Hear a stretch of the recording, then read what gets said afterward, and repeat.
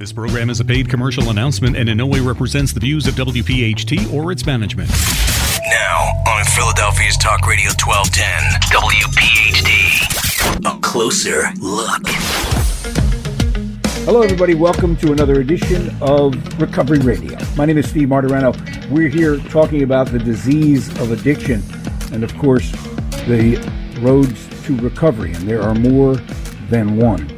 Recovery Radio, I should say, is sponsored by Retreat Behavioral Health, and anyone who's listened to the program for any length of time over the past 5 or 6 years can automatically see there that there's a different sort of name here involved.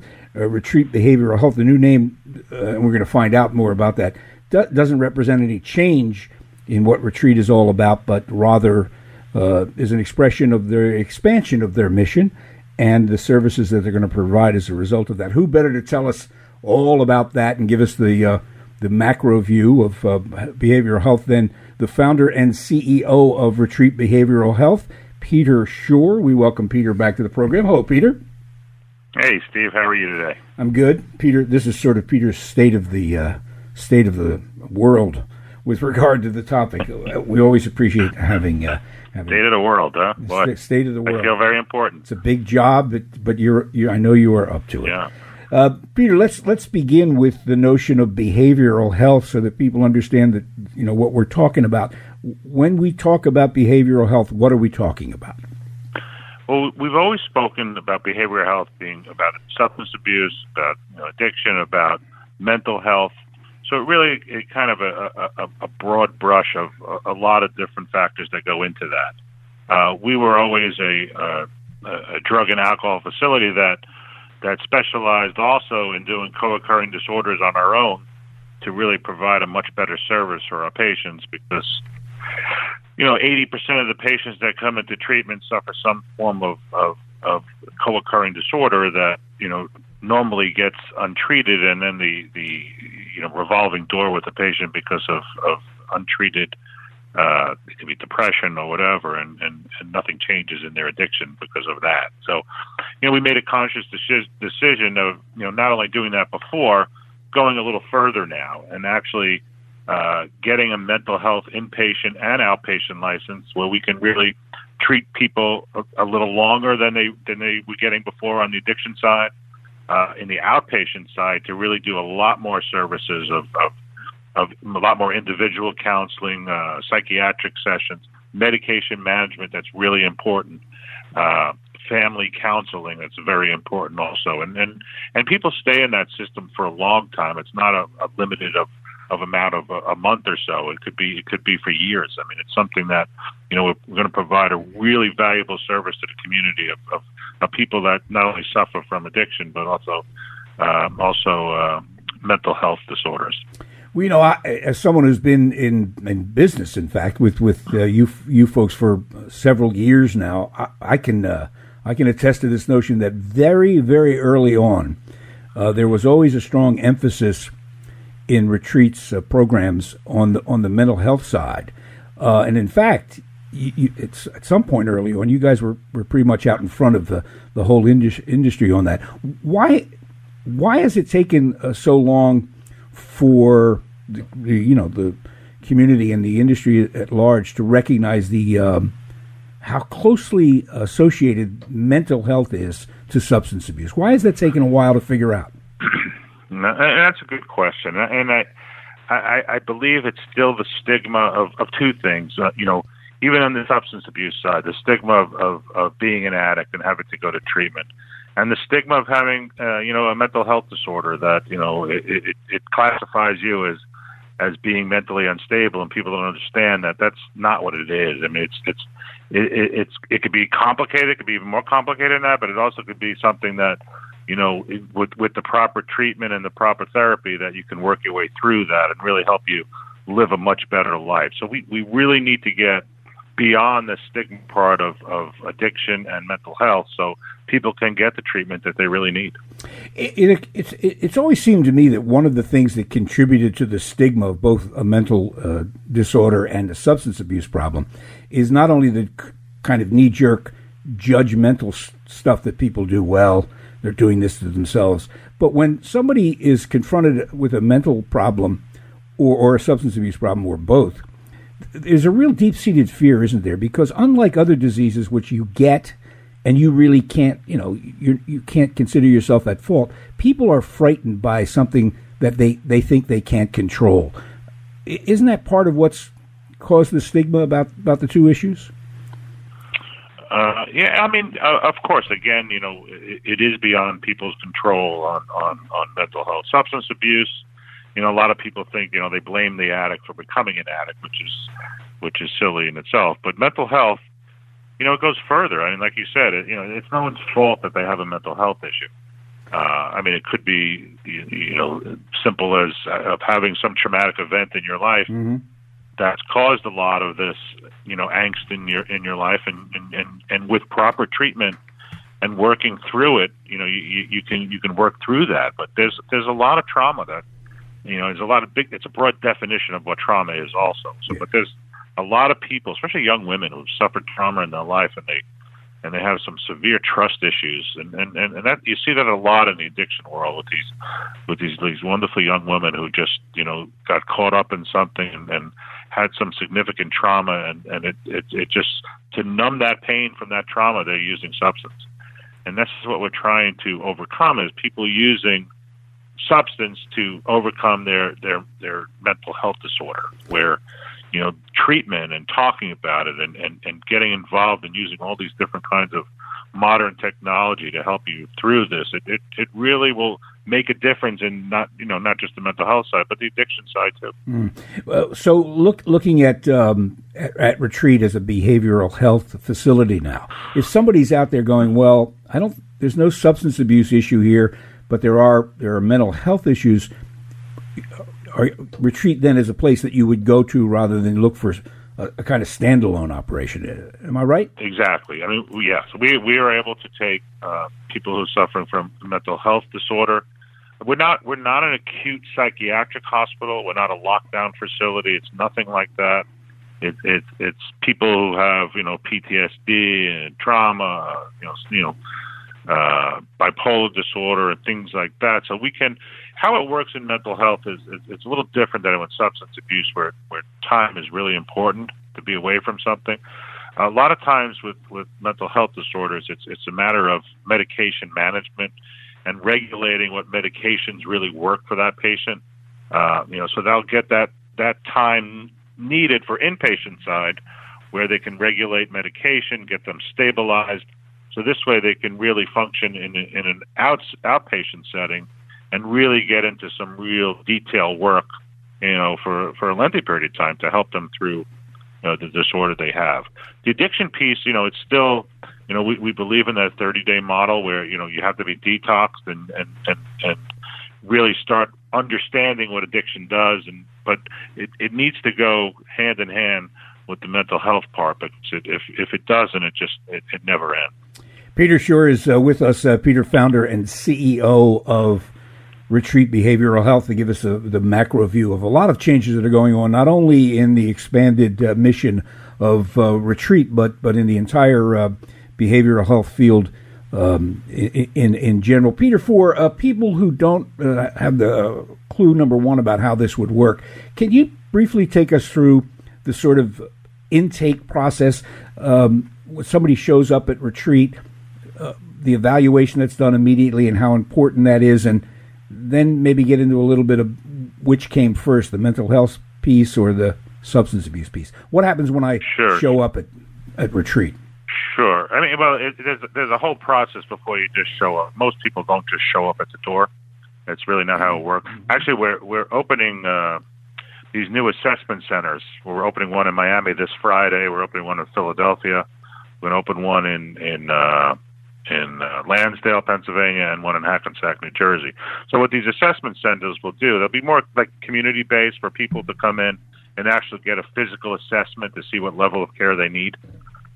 It's really important that they understand that, and it's explained to them in person that this level of care that you would get, whether it be inpatient or outpatient, and what the benefits are for what you're suffering from. But how it works with us is a patient will call into our admissions office. An admissions office will take, all the pertinent information, find out, if it's a substance abuse issue, it's a mental health issue, get all the background, get all their insurance checks, things like that. And once they're cleared to come into the inpatient side, they will come. We do 24/7 transportation. Someone will pick them up, bring them into our facility, and then they would have a complete assessment where they meet with a therapist and they do a complete biosocial, psychosocial on what's going on in their life, if they're using substance, family issues. It really gets pretty intensive. And then medical will come down and do a physical evaluation to see, make sure everyone's okay for being at this level of care. So it is a lot of thought that goes into it. We just don't want people to be thrown into an inpatient setting if they don't need it. We want to make sure that they get the right level. The right level of care is very important because it could be a life and death situation, especially with detox medications and things like that. So we take that very seriously on these assessments, and we make sure that people get assessed properly and know which direction they're going in. Yeah, we make that point very, very often here, that it's critical, whatever facility or service you look to get involved with to help you with your problems, that you really get a place that knows what they're doing at that first point of contact. Peter, not everyone who has a mental disorder is abusing substances, and vice versa. When you guys are confronted with someone who does have a dual diagnosis, which do you begin treating first? Well, usually if it's a dual diagnosis with substance, we want to detox them off whatever substance they're using, to even make a real evaluation on and make an assessment of what issues are at hand. It's hard to do that when someone's actually in active addiction or and using or in a toxic state. We need to know, on a clear-headed basis, so they can give us, the proper information we need to do a real assessment. Mm-hmm. So we'll wait, a few days after the initial, especially if there's substance abuse, to kind of, stabilize them with detox medications, so we can do a real assessment and find out what their real needs are. If somebody coming in very toxic, you're not going to get the information that's really needed. And one of the tools we use also is talking to family members, because a wealth of information comes from a family member or a good friend or loved one that can tell us what's going on. Because sometimes when you're in the midst of your addiction, you kind of lose sometimes a sense of reality and don't really, there's no self-awareness. They don't see what's going on around them. So, sometimes another voice in that really helps us in doing our diagnosis and doing our assessment. We're talking about behavioral health on Recovery Radio today with Peter Schorr, who's founder and CEO of Retreat Behavioral Health, where healing happens. We have more with Peter on this important topic straight ahead. Don't go away. Welcome back to Recovery Radio. I'm Steve Martirano. Our guests on the program, Peter Schorr, CEO and founder of Retreat, and Corporate Director of Alumni Services, Maggie Hunt. Last segment, guys, we're talking about how you talk to your children about that, at what point you bring it up. A couple of things come to mind. The DARE program has been in schools for as long as I can remember. That hasn't worked, has it? I mean, not really. It's worked somewhat. It's not. And look, you're looking for a great change that's not going to happen. But if you save one life from something, to me that works. But again, there's they need to update it and get more involved in what's going on in the world today. I mean, go ahead, Mike. Oh, I was just going to say, we did the DARE program when I was in school, and what I remember from the DARE program is like packets. We had packets, and it would be like showing it was showing kids like this is what drugs are. This is what, but it wasn't anything about like why you shouldn't do them. It really was like introducing drugs overall. And then I remember, my DARE officer was there like when I got in trouble in Bucks County. So it's like, there's not a lot of follow through. You have DARE for like a week and then it's over. Yeah, I've heard that from educators too who've seen the DARE program and they just walk away going, I don't know, it looks like they're telling them stuff that they might not even be aware of. So now we are swept up in this legalization of marijuana movement. I mean, it's easy to see where this is heading. I don't know how many states now. I think it's 8 or 9 that have legalized recreational marijuana. I'll ask the question. I think I know the answer. Is this a good idea, Peter? Studies show, and this is from Colorado, that driving under influence has gone up about 300% since it started. Besides that, people ask us all the time, is marijuana a gateway drug? Meaning that, is it going to lead to something else? And I can honestly say in my whole life, I don't know anyone who's tried marijuana that hasn't at least tried something else. Doesn't mean they're going to become an addict. That's not what we're saying. But they're going to try it. And when they try it, they might like it. And that could lead to addiction. So I don't see any benefit from it other than making dollars for a state. I can understand that part of it. But again, I think it's detrimental to legalize another substance that's mind-altering. Should they decriminalize it? Yeah, I don't want to see kids who carry a joint around get a criminal record because I think that's silly. But to publicize it and exploit that now it's legal and now you can smoke it. You're all right to do that if you're 21 years old. I don't see a benefit in it. That's my opinion. But I'm one of millions that are against it. But there's millions that are for it. Yeah. Well, this is a social experiment that.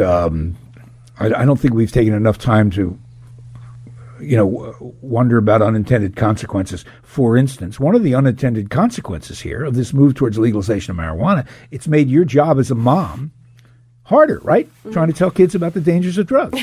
Yeah. I mean, I think that marijuana 100% is a gateway drug, and mainly because if you are smoking marijuana or buying marijuana or hanging out with people who are doing marijuana, exactly like Peter said, they definitely have other substances or know where you can get other substances, and that's kind of like where it leads. And eventually people talk about the different highs that the different drugs give you, and curiosity's killed the cat, or is that how that's what happens. I'm serious, because that's what it was for that's what it was for me, and that's 9 times it killed the cat. Well, that. Well, I did go to treatment 10, so that's that why counts. Cats are so curious. They know they got 9 chances.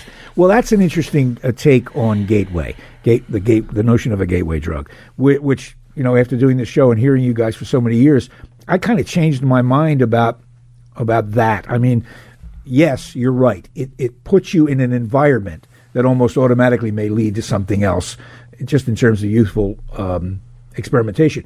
But addiction is not based on some pathway, some beginning point. I mean, it's always the same. If you're going to get hit by this disease, if you are going to become a substance abuser, it doesn't make any difference where you start, does it? No, absolutely not. It can start with cigarettes. It can start with coffee. It can start with anything. I mean, this is an organic problem that you don't.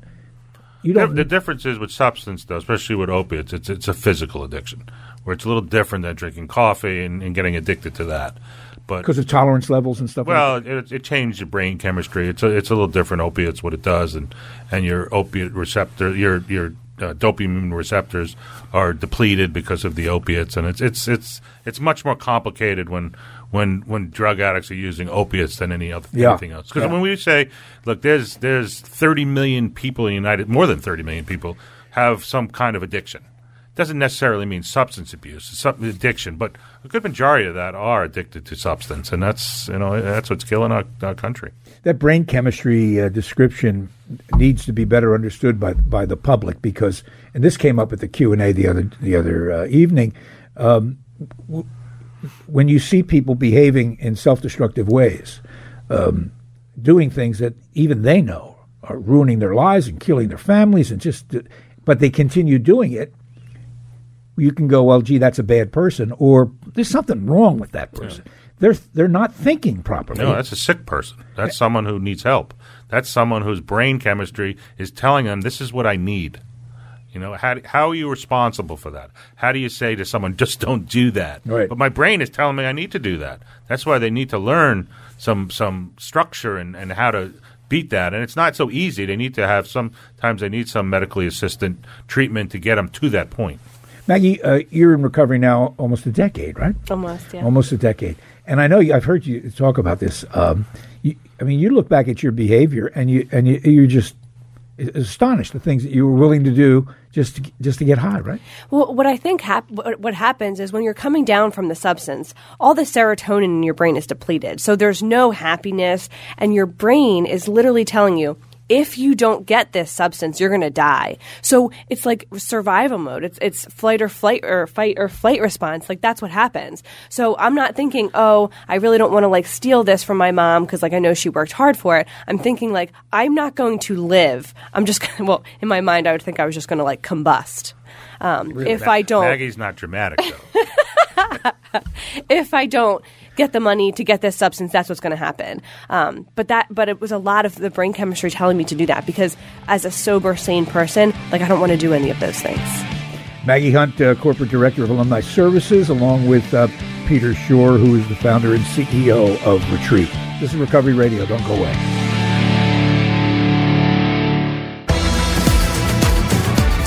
Welcome back to Recovery Radio. We'll return with Peter and Maggie straight ahead. But this is the portion of the program where I give you a phone number for Retreat, and I tell you every week, I hope you never, ever have to use it. And I know that Peter and everybody in Retreat hopes you never have to use this. But this disease arrives unannounced.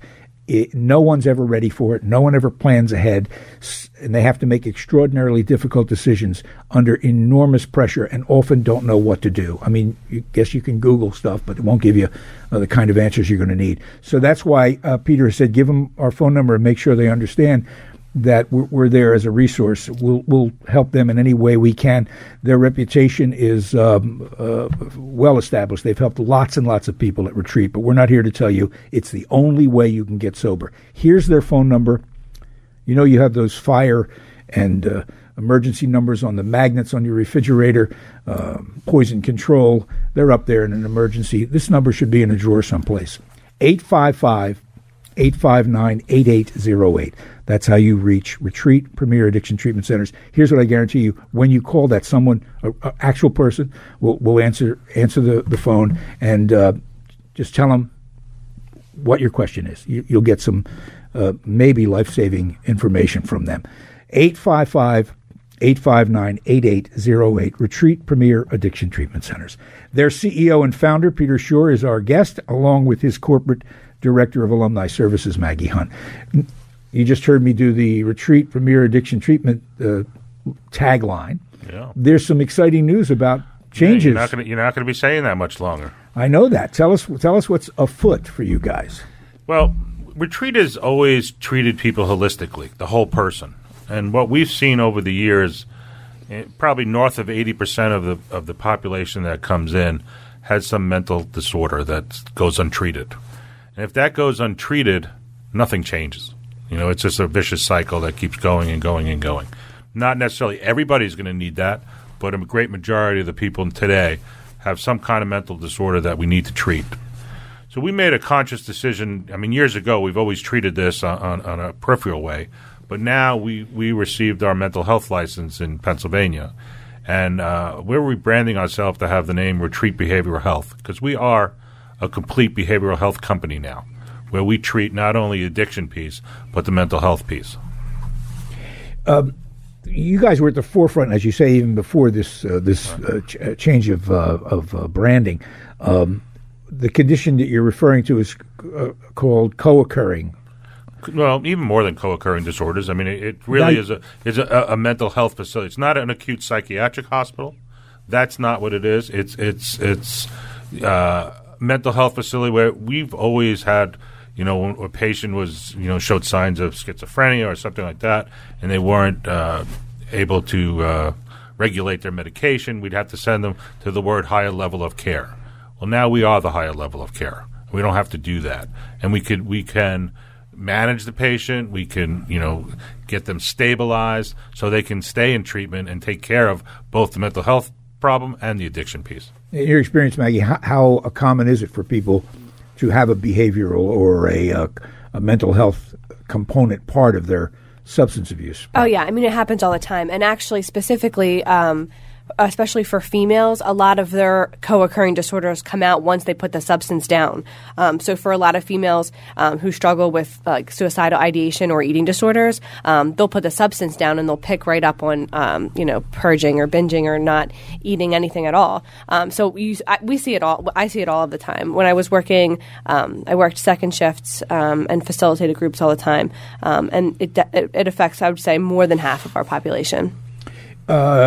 Peter, you'll be prepared then to handle all kinds of situations, trauma, PTSD, all kinds of situations like that. And it could probably be, you don't get a lot of time for mental health patients. So a diagnosis of mental health, you won't get the same length of time you will for an addiction.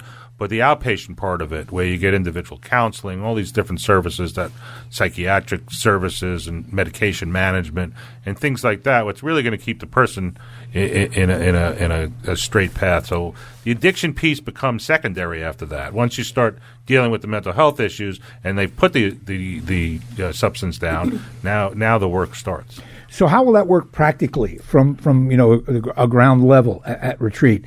If I come here and I want to be treated for substance abuse, and I'm not particularly concerned about my emotional state, will I be directed to a certain group of people, certain techniques? Yeah, I mean, it will mostly happen. But we do it now. We identify people with different issues, especially young women with trauma and things like that.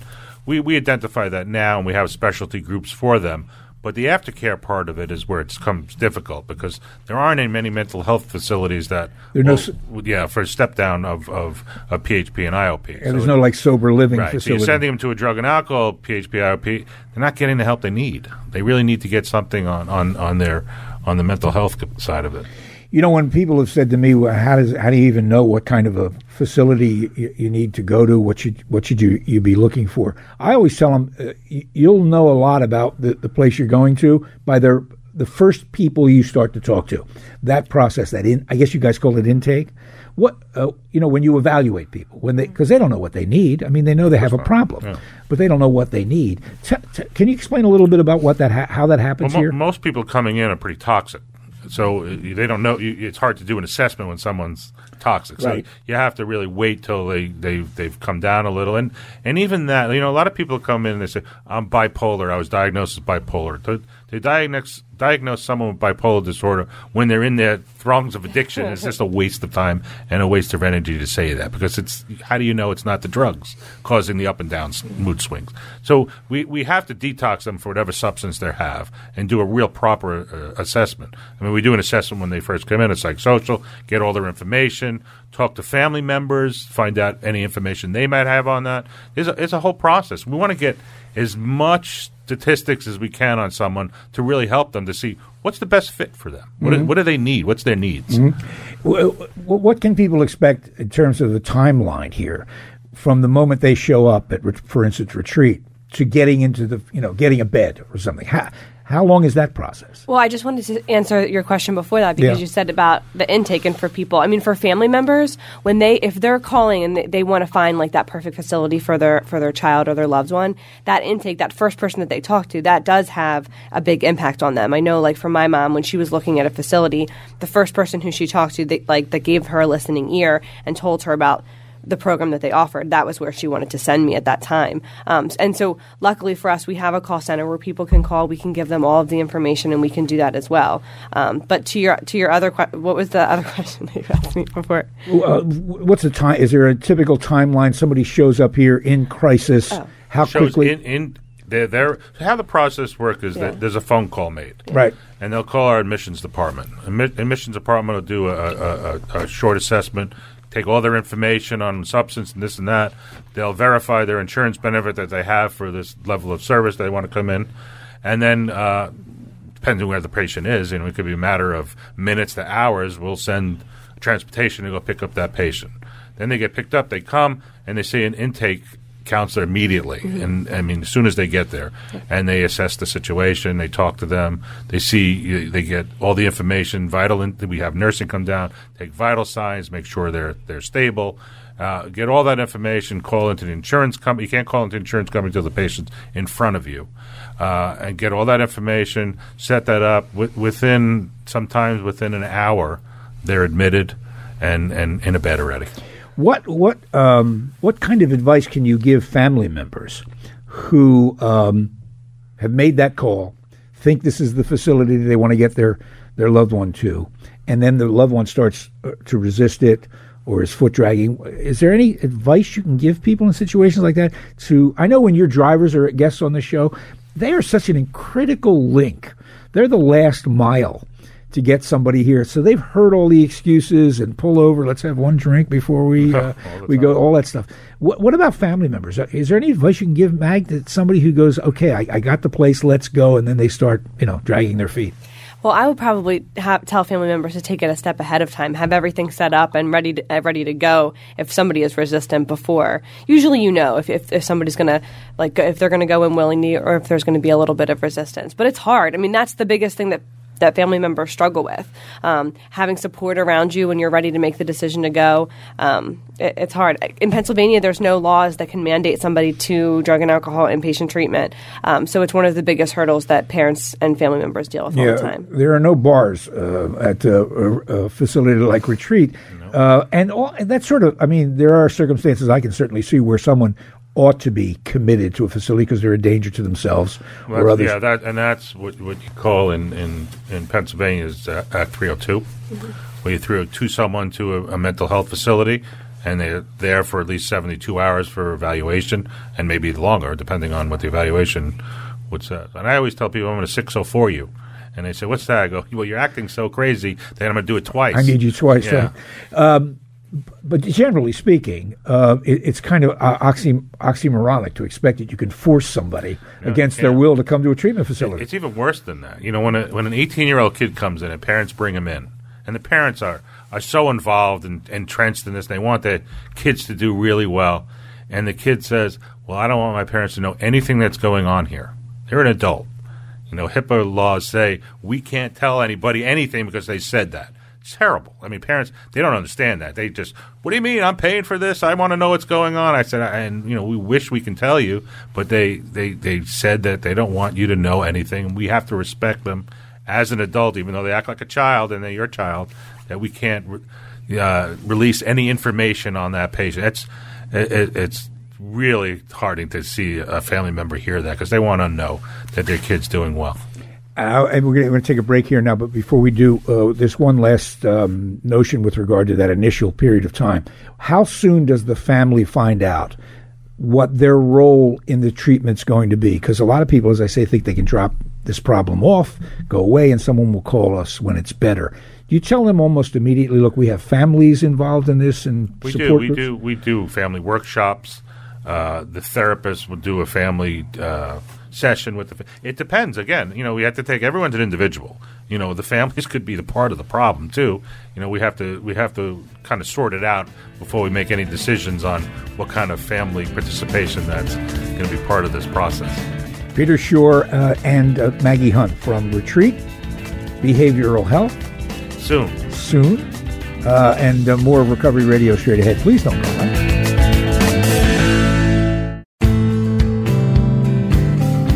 Welcome back to Recovery Radio. Steve Martirano with you. On the telephone, Peter Schorr, who is the founder and CEO of Retreat Behavioral Health. We have been talking about not so much the changes at Retreat, but as I said at the beginning, their mission and services as they expand into the wider area of behavioral health, and we've been finding out what all of that means as well. Peter, when we began this program, and you guys said you wanted to support it, and I remain in your debt for that because you've been great partners in this thing. You made it clear that you agreed it shouldn't be an infomercial. We're not telling people this is the only way to get sober or sane. That remains the mandate here on the program. So when I give out Retreat's phone number, people can still get not only answers about substance abuse, but now they can get answers about their mental health problems, correct? That is correct. And it's important what you just said about, not being just an infomercial about Retreat. I mean, obviously we're a sponsor. We talk about Retreat, and you have a lot of guests from Retreat. But it's about educating the public on what's going on with substance abuse and mental health. And, a lot of times people call our admissions office and they're not appropriate for our facility, and we'll guide them what they need. We don't want people to get stuck and lost. We want people to get help. Yeah, and I say this every week, and I remember the first time you suggested it to me. Give them the phone number and remind them that we hope they never have to use it. But in a tough spot, this phone number could be very important. So let me give your phone number out, and people understand why we give it to them and hope they never have to use it. 855-859-8808. That's how you reach Retreat Behavioral Health. 855-859-8808. Peter Schorr with us. Peter, you've been in this field for a very long time. Is this the worst? Why do you have to say that? Because you're damn near as old as I am. It's unbelievable. You've seen bad times in substance abuse.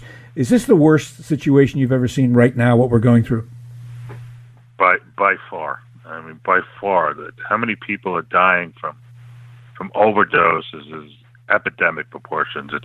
You see our youth floundering and just the number one killer for kids 18 to 25 is overdoses. That just shouldn't be. I mean, we have enough knowledge and we have enough resources that this shouldn't happen. And it's at its worst ever. We've seen, you and I talked during many times about the crack cocaine epidemic of the 80s, particularly in urban places like New York and Philadelphia. And I didn't think I'd ever see anything worse than this. But the mortality rate today, as you mentioned, is staggering. This is a flat out killer, and we have to sit here wondering what's it going to take to finally get everybody, all hands on deck on this thing. Yeah, and it's getting worse. I mean, you see every day about these arrests of fentanyl coming into the United States. That each arrest can kill 20 million people. I mean, each amount of substance they're finding of fentanyl can kill 20 million people, and who knows what gets in? I mean, it's crazy. Again, we say education's important. Law enforcement and seeing what's going on and coming into our country. I mean, fentanyl is coming from China. To make sure that doesn't happen and doesn't come in here. Heroin was a big enough problem. I think we talked about how heroin used to be 15% purity, and a few years ago it went up to 90% purity. So you were seeing, more addicts. You were seeing more people overdosing. But in the last 2 years, where fentanyl has become part of our vocabulary, where everyone who's overdosing has fentanyl in their system, and now fentanyl has moved to other drugs. It's not just opiates and heroin. It's moved to cocaine. It's moved to synthetic marijuana. It's moved to pills. People don't even know what's in it, and it's 100 times more powerful than heroin. Carfentanil is 10,000 times more powerful than heroin. It's here. It's here to stay. We've got to do something about it as a society in every aspect, not just educating people not to take it, but helping law enforcement find it and get rid of it, because we have an epidemic and we need to do something about it. Can you take just a moment and give us your opinions on things like safe injection sites and the widespread use of Narcan? I mean, some people confuse those efforts with enabling when really it's something else. Can you tell us about that? Yeah, I mean they're lifesavers. We've come to a new era where it's not just getting people clean and sober for the rest of their lives. A lot of it has to do with harm reduction. We're losing too many people. We have to find ways to keep them alive, so we can do places like we have and educate them and help them get through not only their substance use but their mental health disorders. But you can't do that if they're dead. So you need to have places like this and give Narcan out and save people's lives. It's, being a parent, you want to have Narcan in your house. Even if your child's not an addict, you may, just in case something happened, you could be a neighbor calling. Not expensive. You can't hurt anyone with it. It's just something that it's not. A lot of people look at it as, oh, you're just enabling the addict that they can just take it, and then you have to have something that they can come back from. You don't want people dying, so you got to find something that works. Can't help anybody when they're dead. Peter Schorr, thanks so much, Peter. It's as I tell you many, many times, it's great to be a partner with you, and I'm real pleased that as you expand your purview with Retreat Behavioral Health, that the radio show's still part of that. Thanks, appreciate it. Great, Peter. Thank you, Stephen. Thank what you do. Peter Schorr, founder CEO of Retreat Behavioral Health. Everybody, enjoy the rest of your week, and look for us next time on Recovery Radio. Bye-bye. This program is a paid commercial announcement and in no way represents the views of WPHT or its management.